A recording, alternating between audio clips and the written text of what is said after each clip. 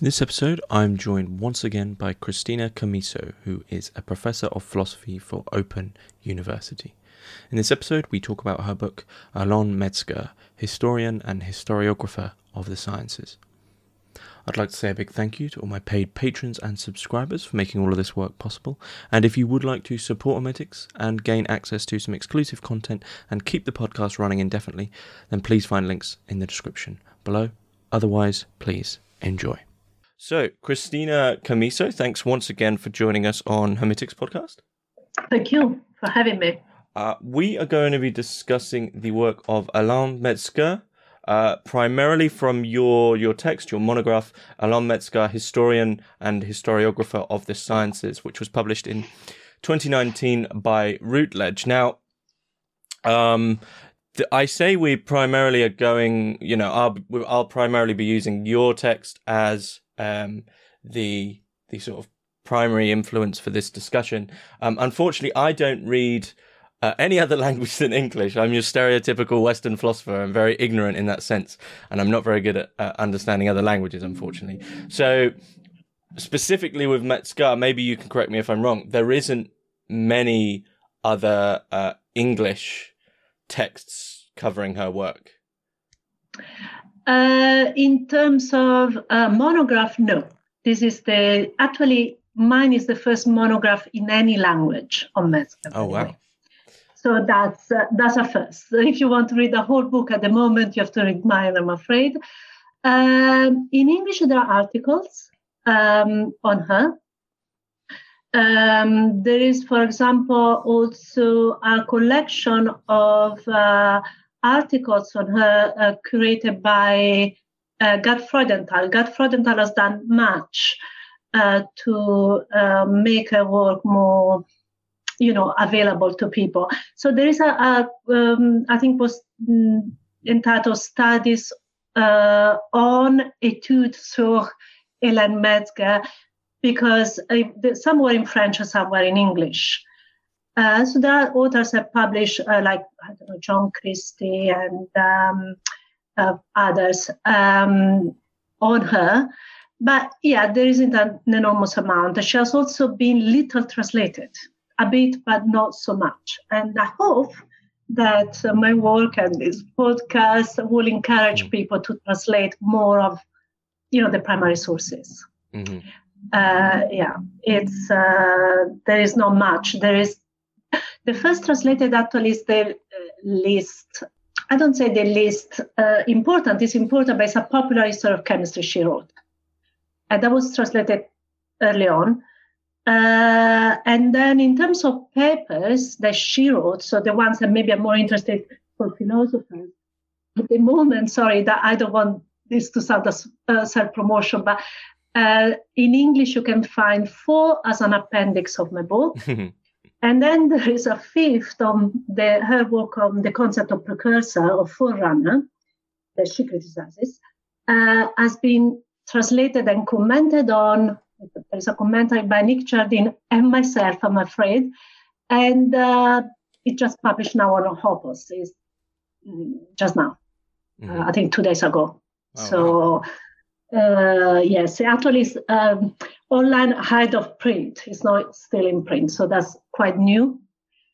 And but otherwise, yes, I think translations are a bit difficult to find. I think I know of one of work on Newton, but I couldn't put my hands on it. So I'm not quite sure what to say about that one. Mm-hmm. Yeah. Mm-hmm. So how did it come about that you were to write the first and so far only text covering Metzger? Well, I think when I read her, and the first time I read her was very long ago, maybe 20 years ago, something like that. And I thought her historiography especially, so a reflection on how to write history, how history develops, what's our relationship with the past, can we really understand past texts, how do we understand it, understand them, what does it mean, for example, when people say somebody was a forerunner of present science? Does history of science advances? Is there a progress? All these questions that, the historiographers and philosophers are very keen to think about. She had very original ideas. By the way, of course, she was very immersed in her milieu, and maybe we can talk about that a little. So a lot of ideas, we have to place them historically in a way, because they're answers to questions which were very hot, let's say, in Paris at the time, especially in the war period.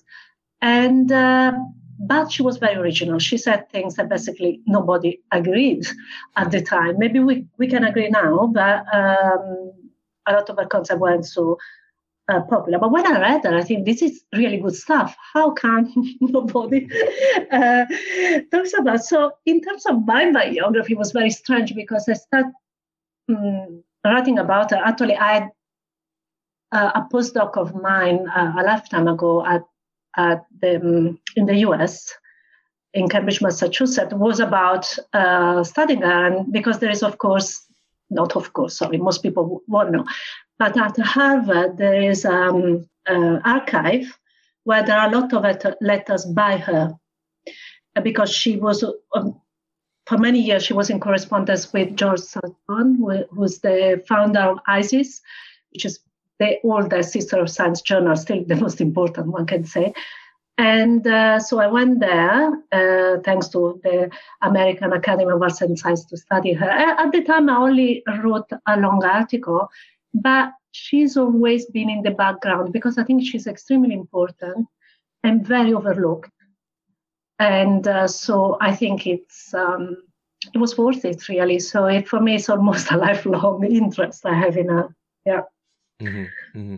I mean, it's interesting that you mentioned that we have to we almost have to understand Metzger in the way Metzger understands science and the philosophy of science and the history of science. Because when I was reading your text, one of the first things that really jumped out at me that I found peculiar, and I thought, well, hang on, what's the interest here? Because Metzger sort of begins with crystallography, correct? Mm-hmm.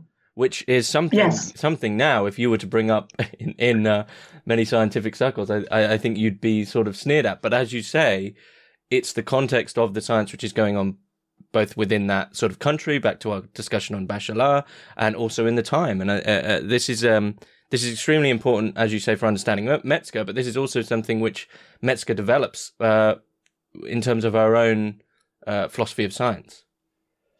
Yes, no, that's very interesting. No, you're absolutely right. Her first book is the Genesis of the Science of Crystals. I mean, translation doesn't exist in English. It was her first book. I mean, biographically for her, she had a degree in crystallography, which probably was in turn connected to the family business because she was born to a Jewish family near Paris. I mean, they lived in Paris, and the families, they were merchants of diamonds and precious stones. So maybe they thought she could join the family business. She never did. And so she started from there, maybe also for biographical reasons. But what I would like to stress in terms of context, she then develops into a historian of chemistry, especially. Not only, but chemistry. Early modern chemistry. And the chemistry is an important science for philosophers in France in a way that has not been historically in the English-speaking world. In fact, there is an interesting, I don't remember how many years ago, an interesting article by Bernadette Benson.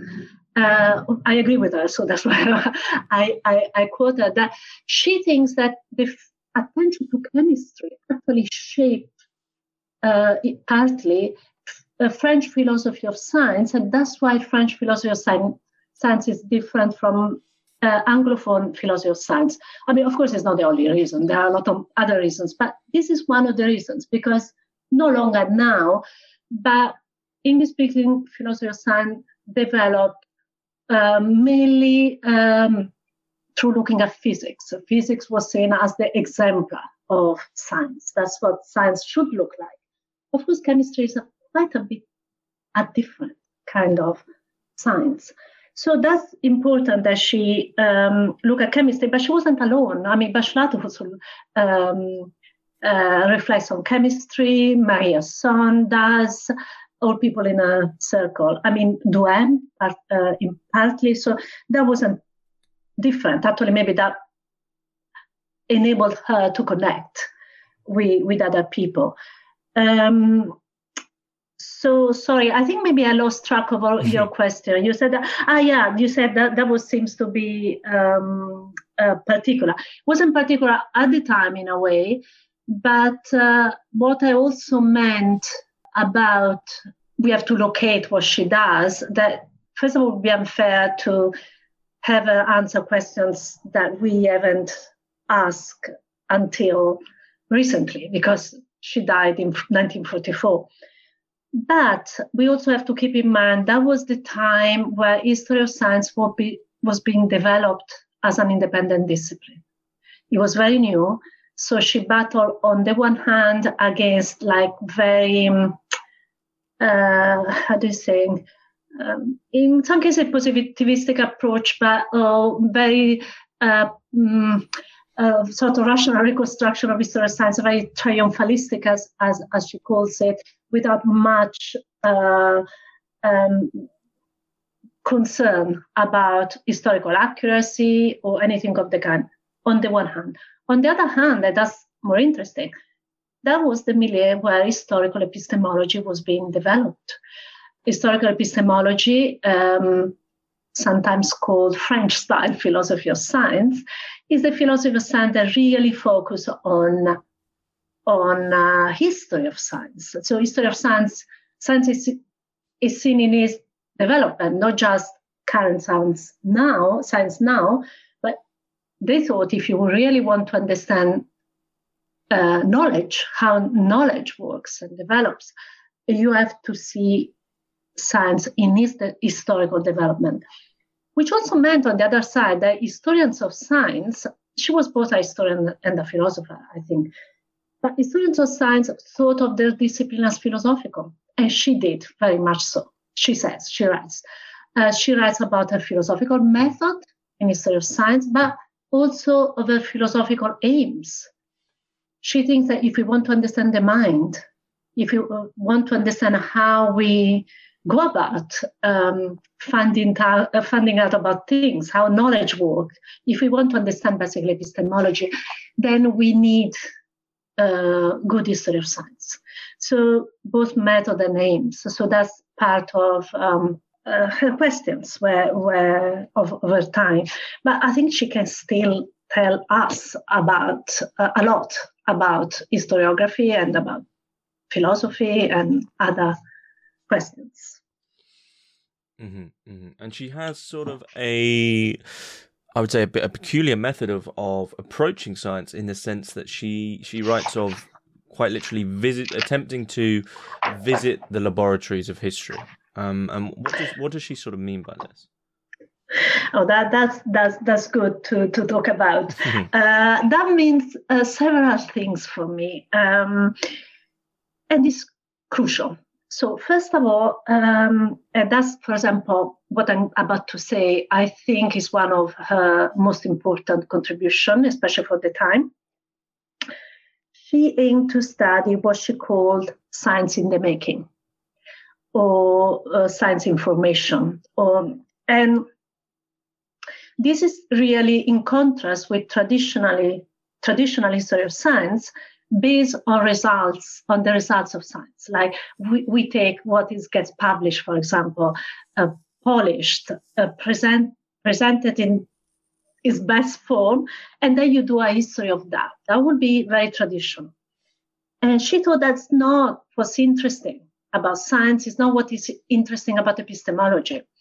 For her, what's interesting is to see how new ideas come about, how hypothesis gets formulated, how, and here I come to the laboratory, how new experiences and experiments get set up, and maybe they go wrong, and what you learn to things going wrong and not giving results, for example, or what you learn by from mistakes, but also by fortuitous results. And what you do there, how you go about doing this beginning, let's say, of your research, that's what she thought was of real interest.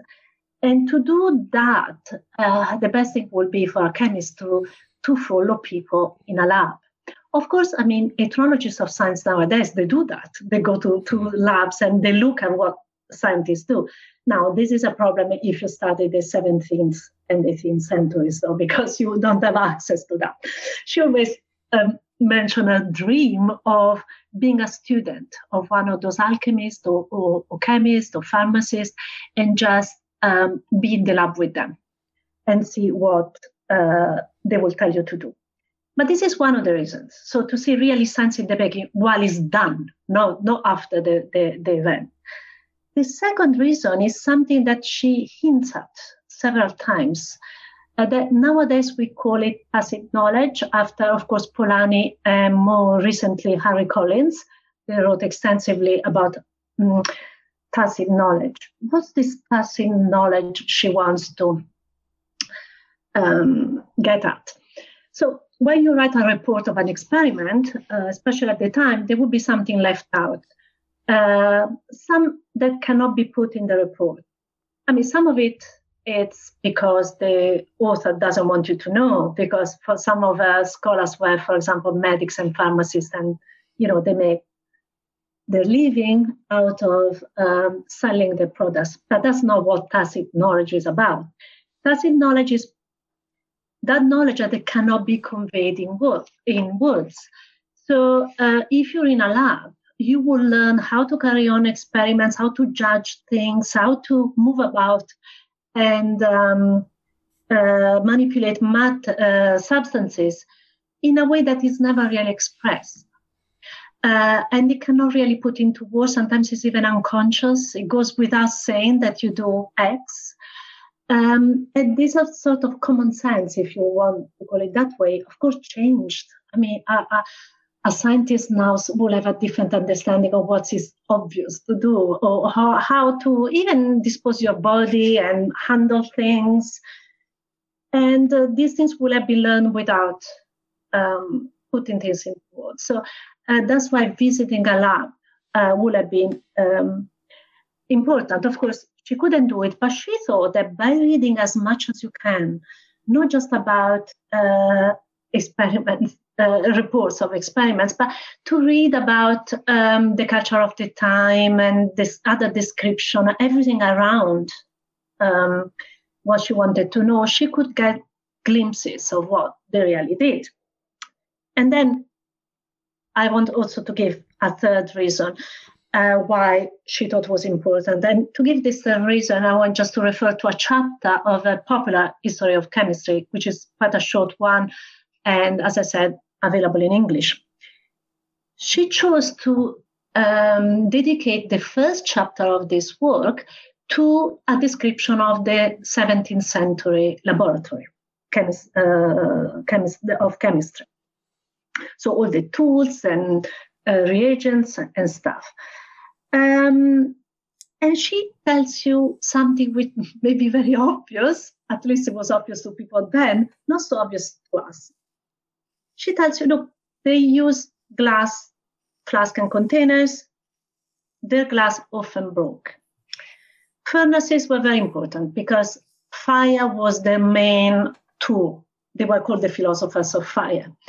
But they couldn't keep temperature at a constant level, as would be obvious now. That's almost impossible with fire.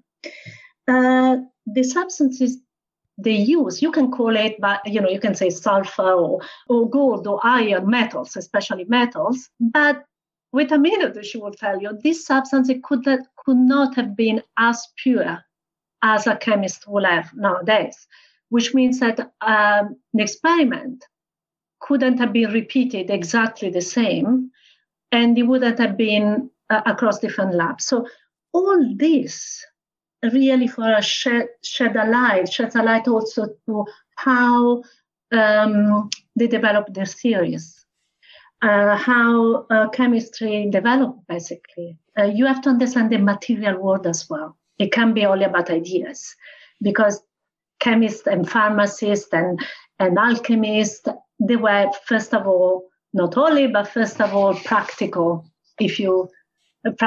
scholars. I mean, scholars who did things with matter. Okay, I mean, I've got a few questions there, but I mean, one interesting thing that you brought up in the start is in this emphasis of Metzger's on that you can't just look at science as the successes and results of science, because you're excluding so much. So does she have much in the same vein as someone such as Canguilhem? Does she have an understanding that failure and, the failure of the experiment is itself a key part of understanding science in general, and especially the history of science? Oh, that's a good question. I mean, she doesn't talk about error in the sort of extensive way that Canguilhem does. I mean, Canguilhem, being called, as you know, the philosophy of error, but because he really thematized that very fully. She doesn't have a sort of an essay on that, but she does. She thinks that, errors are also interesting. And actually, in a way, maybe we can look at it from the other side. What she really criticizes is the history of success only. So in a way, I think I said it a moment ago, when she mocks the triumphalist history of science, where it's triumph after triumph. Science doesn't work like this. I mean, life doesn't work like this. I mean, in general, you can't always succeed one attempt after the other. So what she's interested in is not looking at the success. She wants to look at the process and take everything in. And certainly the errors are very important.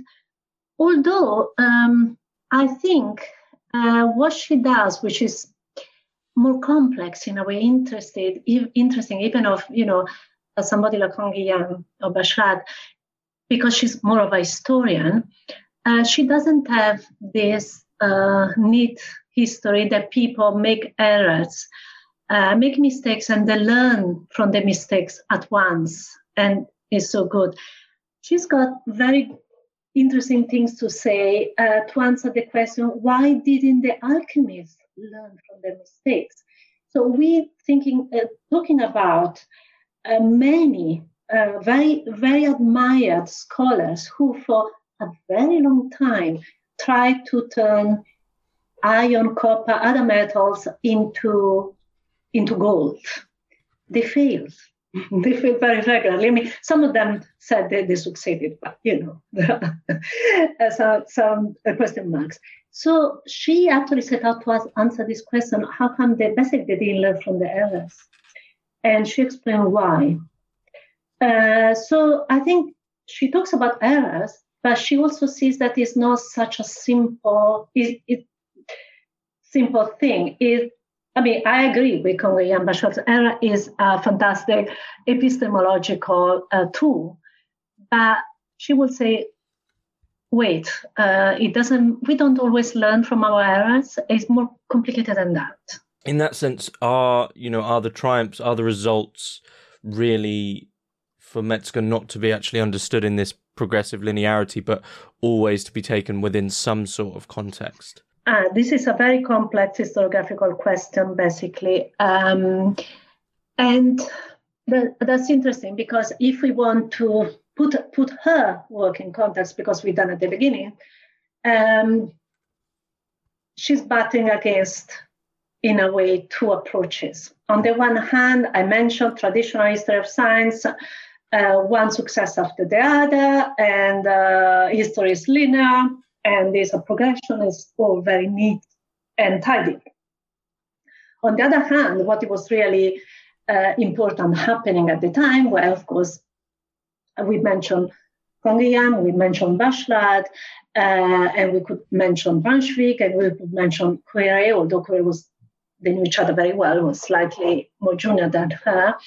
We talk about historians and philosophers of science who tell you there is, as Bachelard would say, there is a break. What success era meant for an alchemist has nothing to do with science.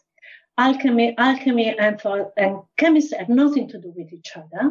They actually chemistry. Now I'm channeling Bachelard. Chemistry is can only emerge going against all that alchemy has been. So what I do is a bit of caricature of both to make it a bit extreme, but that's basically true. And she's a bit in the middle of that.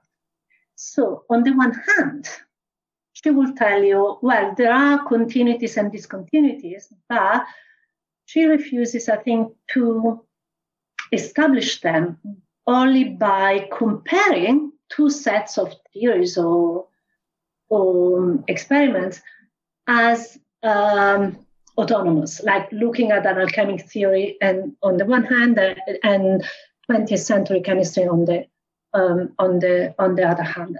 It's not how you establish whether there is continuity or not. For her, you establish if there is a continuity in this history by looking at historical connections. Historical connection, though, is not just a linearity of accumulation. Historical connection for her is what we can document if a later scholar's comments and or takes ideas from a previous one, then the connection is there. But it's not just about building on some old theories. It could be criticizing some old theories. It could be rejecting them. It could be even misunderstanding them. But still, you can see that part of things change, but they're part of the same effort. Somehow there is a continuity there. But she was very critical of histories of science who created continuities when they weren't. She's quite respectful of Duhem, but she's just very different from him. When, for example, famously Duhem thinks that, you could find in Aristotle, for example, and modern physics similarities. And so there is for him a continuity. You have to historically document these links because otherwise, by comparing, we can, of course, find similarities wherever we want. So, yes, so for her, continuity is something historical, but certainly things do change, and it is true that an experiment is set up in different times with different aims in mind for her, to answer different questions. Some of the questions our early modern scholars had, and they're just mad for us. I mean, nobody will even ask ever those questions. It's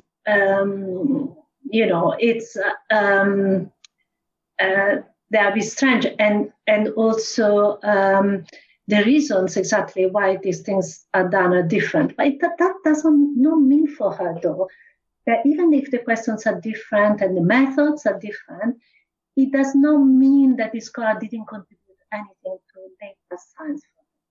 Because if later scholars took some from them, reinterpret some of the results in a different way, doesn't matter, but still they have done something. For example,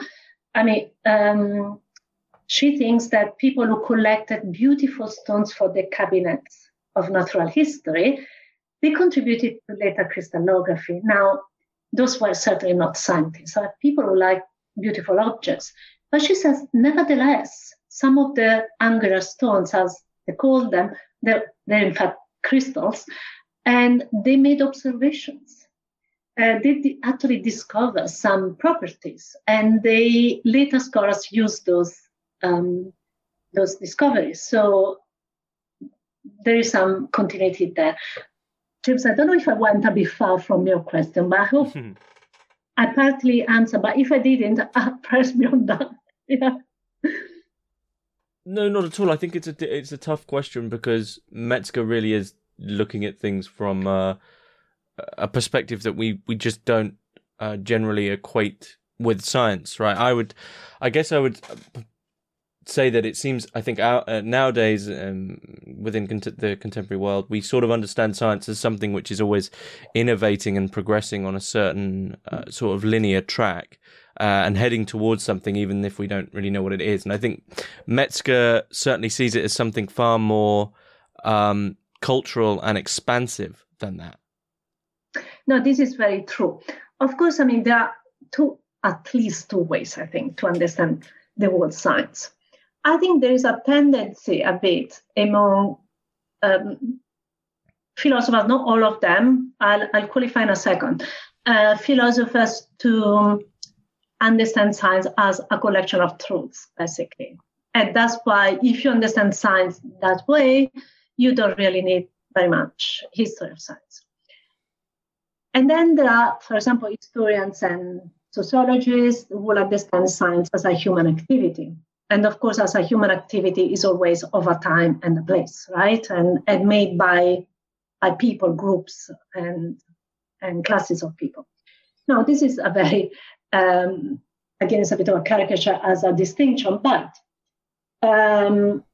if you recall a moment ago, I said this was the time where historical epistemology was really flourishing.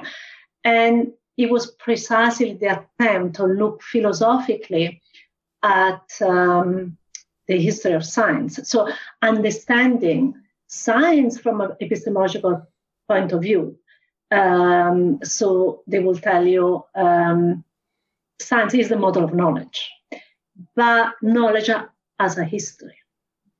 The way in which we find out about the world as a history, and that cannot be changed. Even if we think now we have the truth, we will know, and we hope so actually, that in the future we will have new discoveries and new ways of looking at the world. So in a way, she's very much part of that. But for example, one thing I always say, so I draw people who are maybe more attuned to Anglophone philosophy of science, that she's one of the few scholars that Thomas Kuhn mentioned as inspiration to the structure of scientific revolutions, precisely because of the attention to history. So to understand that what it means to think scientifically changes from one time to another.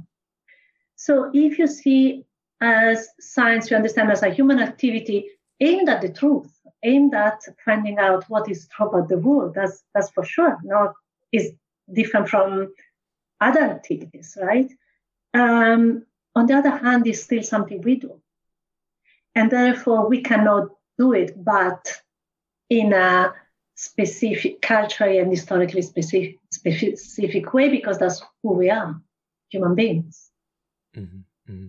So what sort of methodology does she use then to be able to, find a coherent connection between these differing epochs and cultures and different scientific understandings? What is there certain things which Metzger looks for which do connect history in this way? Well, she's in a way what some people may find slightly disappointing in the history of chemistry work and crystallography, that she really encourages historians to be as comprehensive as possible when they study the past. So she would say, okay, you study an alchemist, for example. First of all, never studying a person, but as she says, she wanted to find out the average opinion of the time. So she wanted to understand what mattered for people at the time, how they saw the world. Otherwise, you can't understand the text.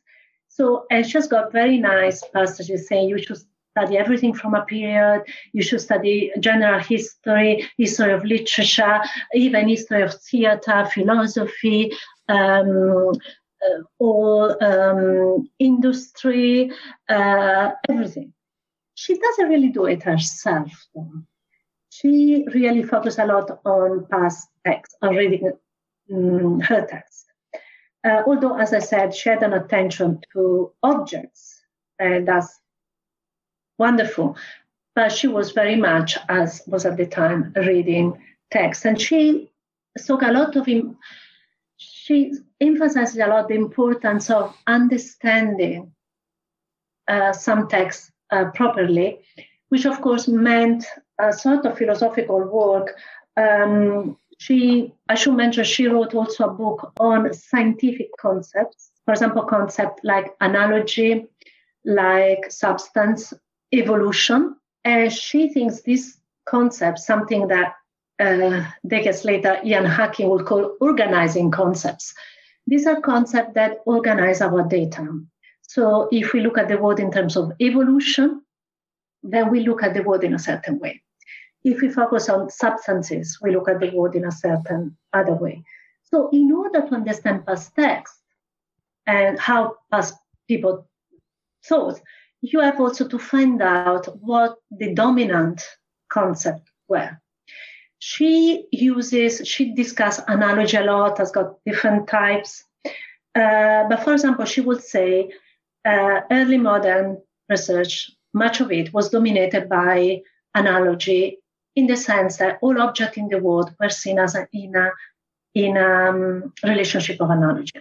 So unless you understand that, she tells you, if you have people like Oswald Crowe, who tells you, well, you can find out about the color of the stars if you look at the color of flowers.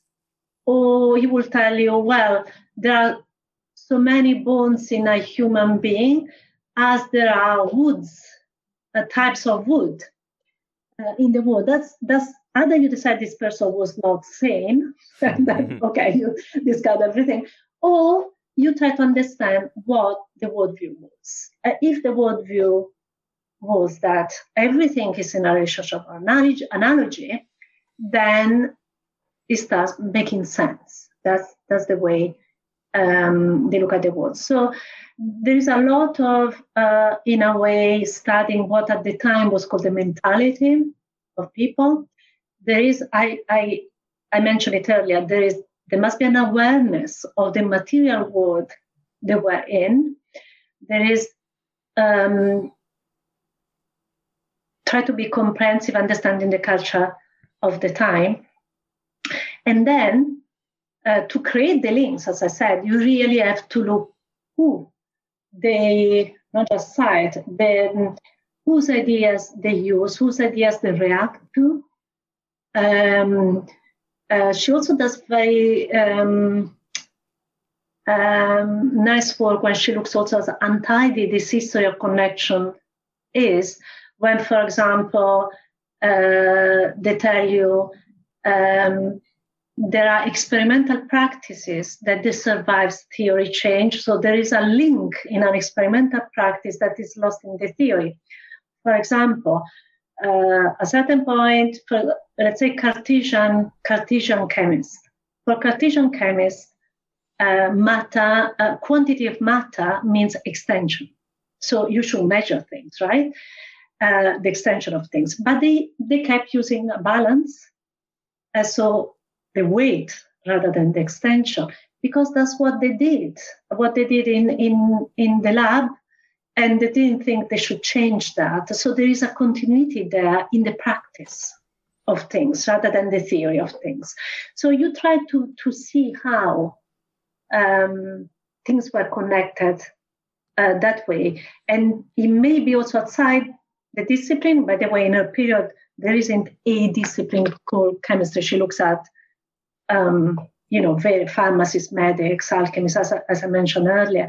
So you have to look at these real links that there are, but you can't decide that science, by definition, has got laws that will make it progress.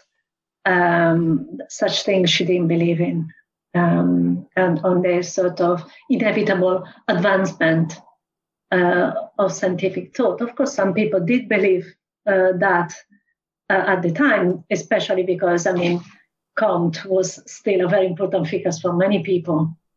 And the laws of history was something that some people believed in, but not her. Yeah. Mm-hmm. Mm-hmm. I sort of always, if I can, take an opportunity to bring in Sayre, because he actually does seem relevant here. He talked about this folding of the napkin where different points in time meet, and perhaps, you know, what is happening within one scientific understanding in one time. When these 2 points on a napkin meet, really what we're seeing is the same thing, but from a different perspective. So in terms of this search for truth, which is really what science is about, would Metzger see perhaps two different scientific contexts, two different perspectives, really working with the same truth, but attending to it from a different angle? And in that sense, there is, you know, even though she didn't agree with progression, there is almost like a non-linear progression just happening throughout time, but it's not as we usually perceive it. That people throughout time are dealing with the same truth, but from a different structure. She doesn't says explicitly what she thinks, but on this particular what is out there, I think, yeah, she thought that current science was obviously much better than alchemy. She didn't for a moment suggest that was a good research program to try, for example, to turn iron into gold. And actually, I think she criticized a certain type of progression that is all in the mind of the philosophers who reconstructs it. That is not the real thing. But I think she does believe, in fact, in some progression. Precisely when she said that she can show the links, that this, for example, collector of stones or some alchemists dismissed by many, like Bachelard, as not belonging to the history of science, she would say, but no, they did contribute. But contribute to what? To later science. So she thought they were useful in some later understanding. So in a way, if you look at it that way, there is some progression, right? Because the later,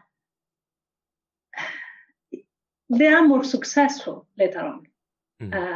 Undoubtedly in what they want to do. I mean, the alchemist doesn't manage to turn iron into gold. A later chemist manages much better to do what they want to do. So there is more success, if you want, although I don't think she wanted to quantify that or have a theory about that. But it goes without saying for her that, yes, we do accept that current science is better, and she actually wants to show how these people thought very differently, and their different aims, but nevertheless contributed. Because you shouldn't look at the point of view of the past. That should be in the past. From our point of view of the present, we should see that we can borrow and refer and use things from the past. And we have done so in different steps. So in that sense, if you look at it from the point of view of the present, there has been use. The only thing there is progression, therefore there is no linearity. It's not linear. Actually, a lot of your work, it shows how messy things were. In her time, especially early modern period, even from a synchronic point of view, because nowadays there is a lot more unity in, it's more, science has become global, right, in many ways. Now that if you study in a country, you can go work in another country, you won't find a complete different setup, although some people have written that tacit knowledge in different labs is a bit different, so one may have a bit of a problem, but textbook will be the same, right? In her time, is totally there is not even a discipline you can call chemistry that everybody thinks they belong to, and there are different approaches, different philosophies. For example, she's got examples that she thinks a Cartesian chemist might not understand Davidson Philosophia Pyrotechnica of the same period, because Davidson has the assumption that the things we perceive are copies of the real thing. or copies of copies, a sort of new Platonic assumptions. And if you don't share that assumptions, you really don't understand what you're talking about. So it's very fragmented and very messy. But even later on, she thinks, for example, this progression that if there is not in one triumph after triumph or even era after era. It's messy. There are different research projects. These get picked up for different reasons, at different moments, for different purposes. So there's a lot of complexity if you really look at what went on. That does not mean that we can do better and better, although, of course, you could ask me what does better mean in this case. But I think yes. I think partly she did believe at least that yes, there is a better understanding of the world. Although it's like the napkin, though it's always not the same point of view, and also not the same aspirations, if you want, the same questions. I don't know if I conveyed the complexity, but not the. This is actually quite interesting because, again, she has got a much more complex view, and she was, as I said, between two positions, even in her own day-to-day activities. They were split. Sorry, a bit of biography, but it was split between the Sorbonne and the philosophers and the Centre Synthèse. The Synthèse was, of course, a very important but independent research center. In one place, she found it really a bit positivistic history of science, history as a science. So you look at documents and you have the truth of it, and you should only look at data and things like that. And progress there was a good thing, but the philosopher will actually, like Bachelard, etc., they will look at discontinuities, at opposing, at discarding the past from the history of science, saying that what she studied was not science. She gets a bit picked at times when she has her views, when she realizes even Brunswick, a teacher, will eliminate from science much of what she writes about. And she thinks, no, that's science as well, just a different type of it. Mm-hmm. Mm-hmm. So did she ever comment on why it was that perhaps it wasn't so much in her day, and perhaps I'm looking in the wrong places nowadays, but did she ever comment on why it was that science had increasingly become more culturally detached and sort of framed itself almost as an island, which doesn't need all these other contexts?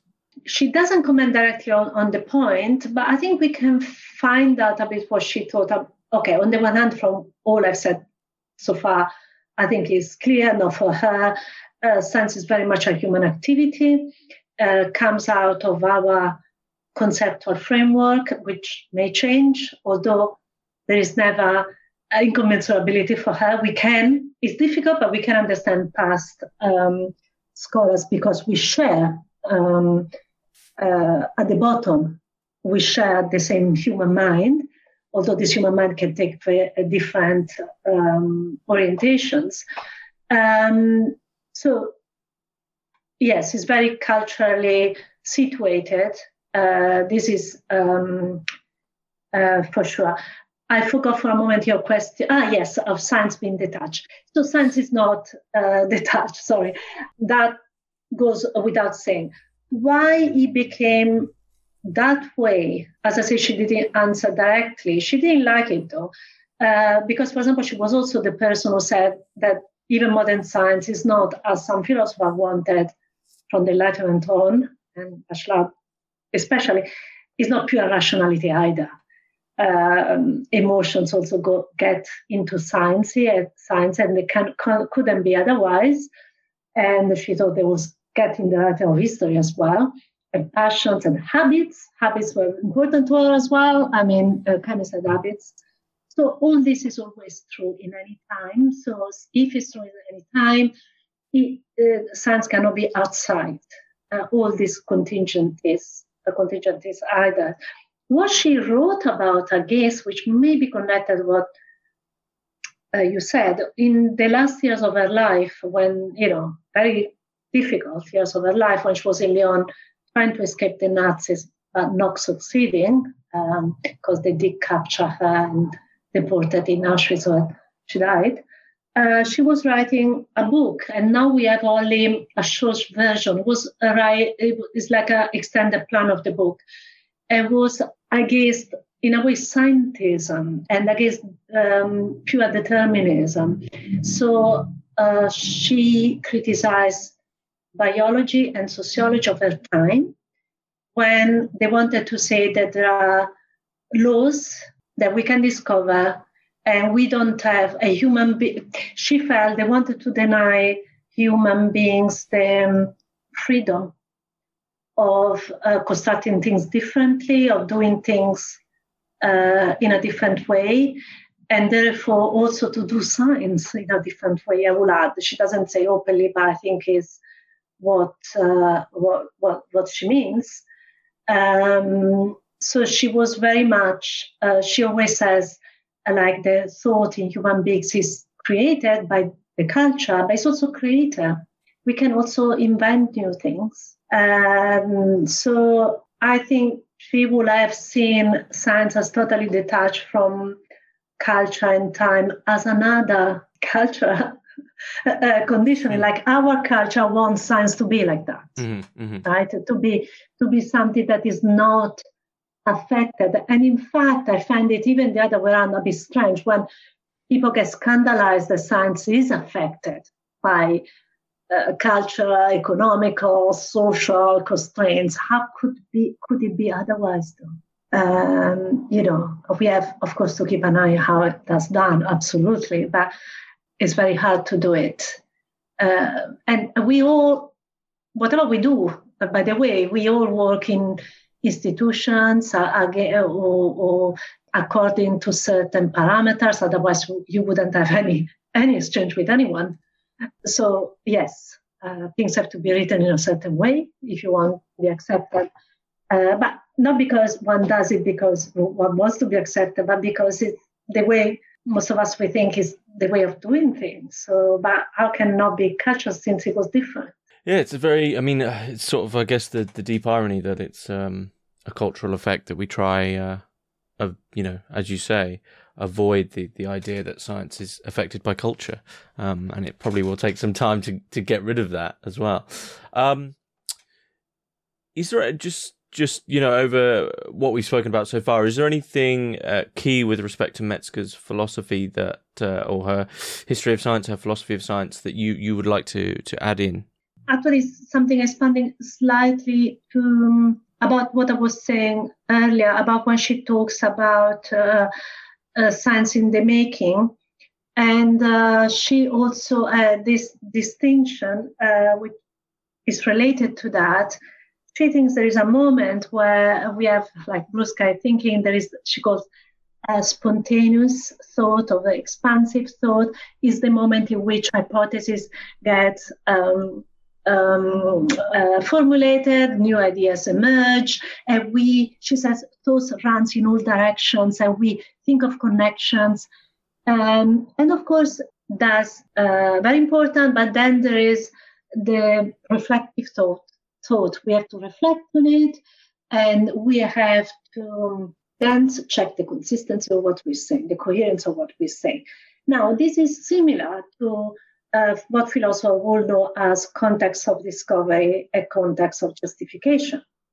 But I would like just to show how original she was for the time. Two things. First of all, she doesn't think that there could be a clear line between the two.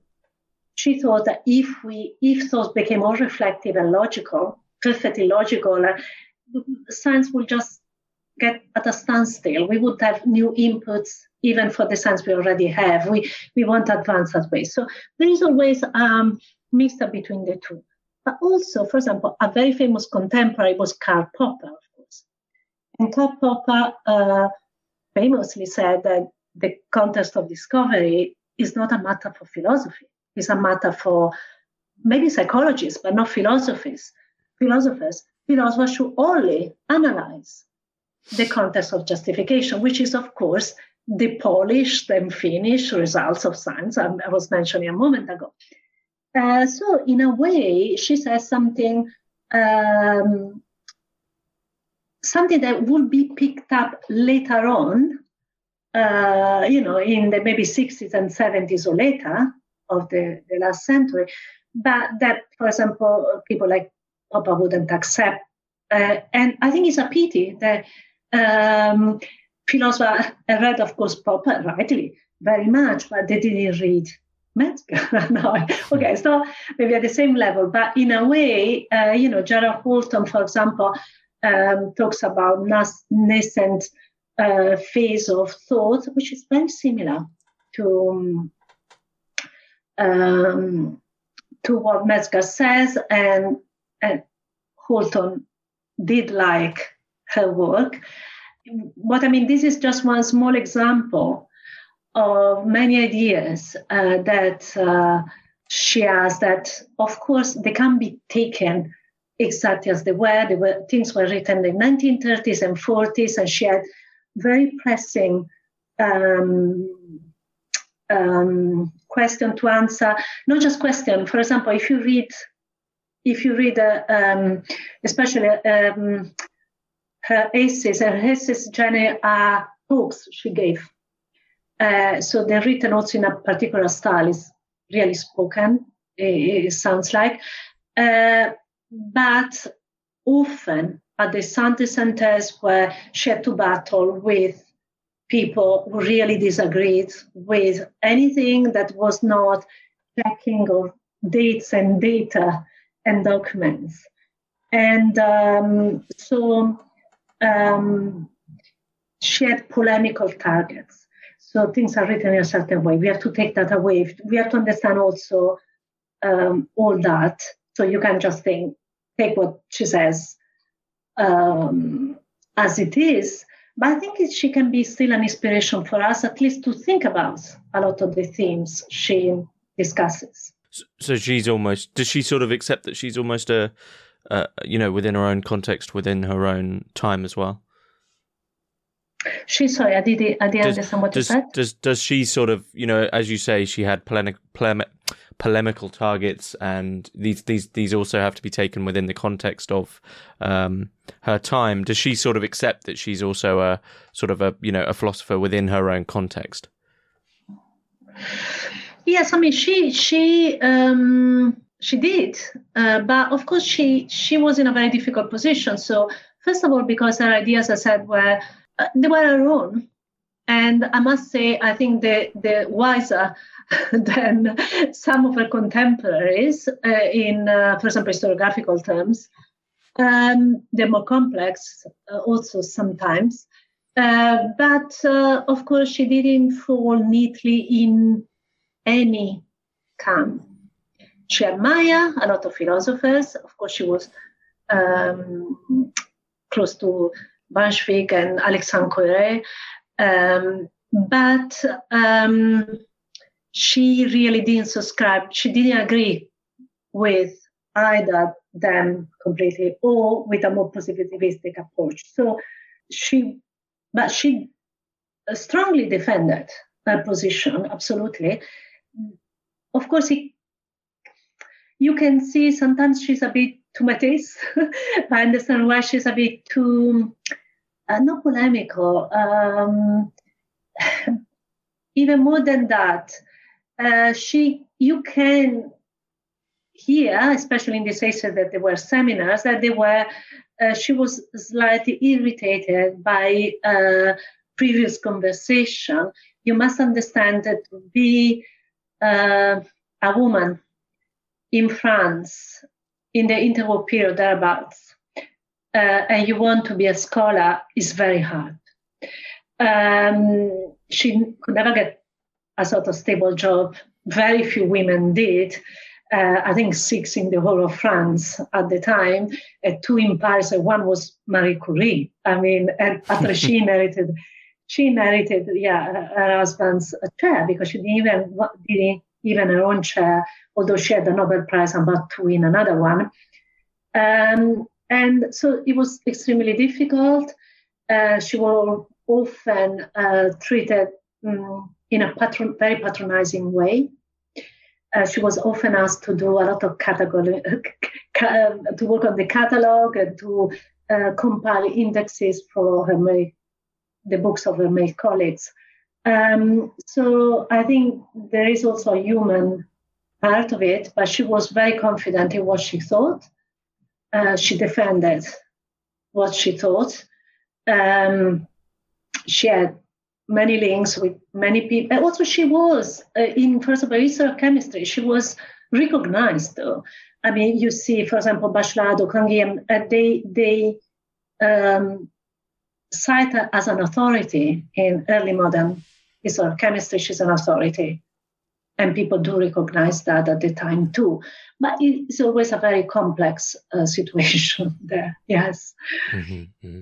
Do you think it's for these reasons that she has been sort of, it's surprising that she's been so overlooked, considering that she is referenced in the Structure of Scientific Revolutions, which, for a long time was, the most well-known sort of one of the most well-known texts, publicly, so to speak. You're absolutely right. Actually, there is a little anecdote here. A few months ago, I mentioned this in a seminar. I was giving a seminar, I don't even remember where now. And somebody said, but no, she's not mentioned because they look at the index of the Structure of Scientific Revolution. I did not realize that whoever did the index did not put her name in the index. Of course, she's there on page 1 or something. And by the way, not only in the Structure of Scientific Revolution, Kuhn writes on her if you go to the Essential Tension, she's Coeur and her and she are what he calls the new historiography of science, the new internal historiography of science. And so Kuhn writes pages on her. Nobody noticed that. And people thought it was not worth putting her name in the index. So a lot of people who go to the index wouldn't have noticed her name. So the fact that she was a woman, of course, create a lot of problems in her time, and she was very aware of that. We have letters, and the good things about that archive at Harvard. Archive at Harvard, but a lot of the letters have been published by Gerd Freudenthal again. She has got almost sociological analysis of all the setup, including while her education had been. She didn't have the type of education that normally leads to an academic job. It's like a different tier, basically the one without Latin and Greek. And she had an analysis of why, that her father thought it was better for a woman to have a dowry rather than an education. And so she understands a lot of that, which, by the way, if I can say that, because I find it incredibly interesting, that in a letter she writes that her father thought was better for his daughters to have dowries who would then be able to marry a man of intellectual and moral worth, but not of means. So not a rich man, and she did that, actually. She married an academic. And what she analyzes there has been, in decades later, sociologists analyzed that, and that was the pattern of marriage that happened among French Jews of the time, and a bit before, because Durkheim did the same, and Lévi-Bruhl was her uncle. So it was normal for, it was the first or second generation of Jewish people getting into academia. So those promising young men will often marry wealthy women. So she understands how the world worked at the time. And sometimes I don't know if that contributes to her death, because of course, if you had a job and you were well known as an academic, you might have had a chance to have a visa for the United States, as, for example, Alexandre Coeur did, and she didn't. But more to the point, I think the bias continues to our days.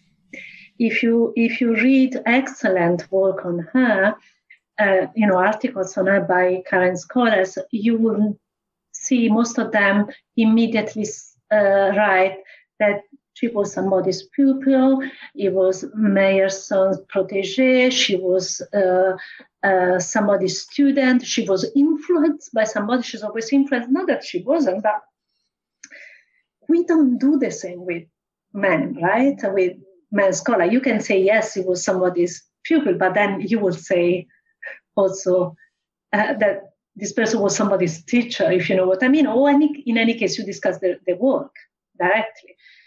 And I think so there is always subtly, I think unconsciously, they always project this idea to the reader that this is not a very important scholar. It's somebody, that maybe does some okay work, but it's derivative of somebody else's. Well, actually, in this case, it really wasn't, because it's not, her position are not easily overlapped, easily put in a little box, even at the time. For example, it's often said that she's basically very close to Meyerson, but she had a lot of problem with that actually, because he wanted that to have Emil Meyerson. By the way, I don't know if people know, is another philosopher of chemistry, and the position are rather different. Doesn't mean that there was dialogue, but people go on saying that because you have to say that. So it goes on. I wasn't, for example, very happy to see in a very good book. There was a biography of her, just long, one paragraph long. So all the most important things. And Metzger is presented as Alexandre Couré's student. Now, first of all, they're roughly contemporaries, but that's not the point. She did attend his lectures, very true, at the École Pratique. But I mean, when she attended his lecture, she had a doctor for a long time, but she had published 5 books. He had just basically made his transition to history of science. He was writing his first book in history of science. She introduced him to the Centre Synthèse and some history of science circles in Paris, but she becomes, in few lines, described as a student, because of course she's far better known than she is. But I think that's, I think bias is one of the reasons, certainly, that why she's not better known. Yes. Okay. They're all sort of the expected reasons, I guess, that come almost as no surprise from history.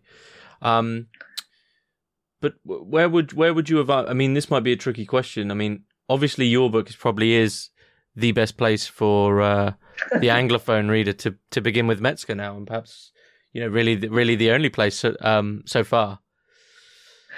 But as I said, there are articles, but if you want to read them directly in English, the papers, yes, I think you will have to do that.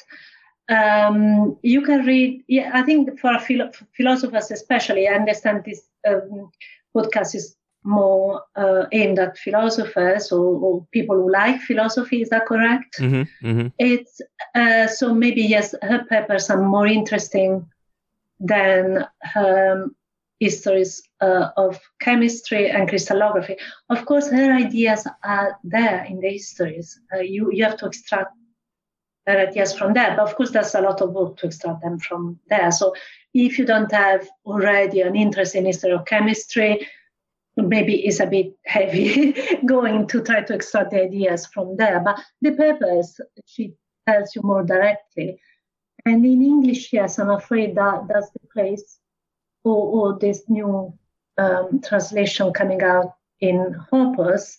What else? The popular history of chemistry is translated into English.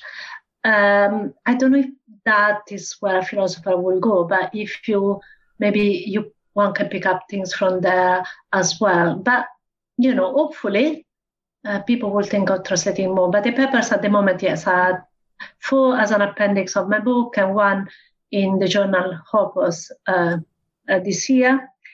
And it would be nice maybe also to translate other papers, which though in French are in a volume, edited again by Gad Freudenthal, La méthode philosophique. La méthode philosophique. So the philosophical method, the title is from one of papers. And there you have not only these papers I'm talking about, which are mainly seminars she gave, but you also have book reviews, and it's quite interesting because she reviews Bachelard, Meyerson, Duhem, all sorts of important philosophers, and many other papers. So that's also an interesting volume, but it's in French. And I think they've translated it into Italian. I guess for English speakers, that doesn't make it better. Maybe it makes it worse. And but maybe somebody listening would like to translate the whole book into English. That would be good. Yeah, I mean, unless there's anything you'd like to add, I believe we can find your book either via Routledge's site or via Amazon. And probably a few other bookstores, but it's just called Hélène Metzger, Historian and Historiographer of the Sciences. Is there anything you'd like to add? No, nothing. And but thank you for this opportunity. I always love to talk about Metzger, so it was nice to chat about her. Okay. Thank you very much. Thank you.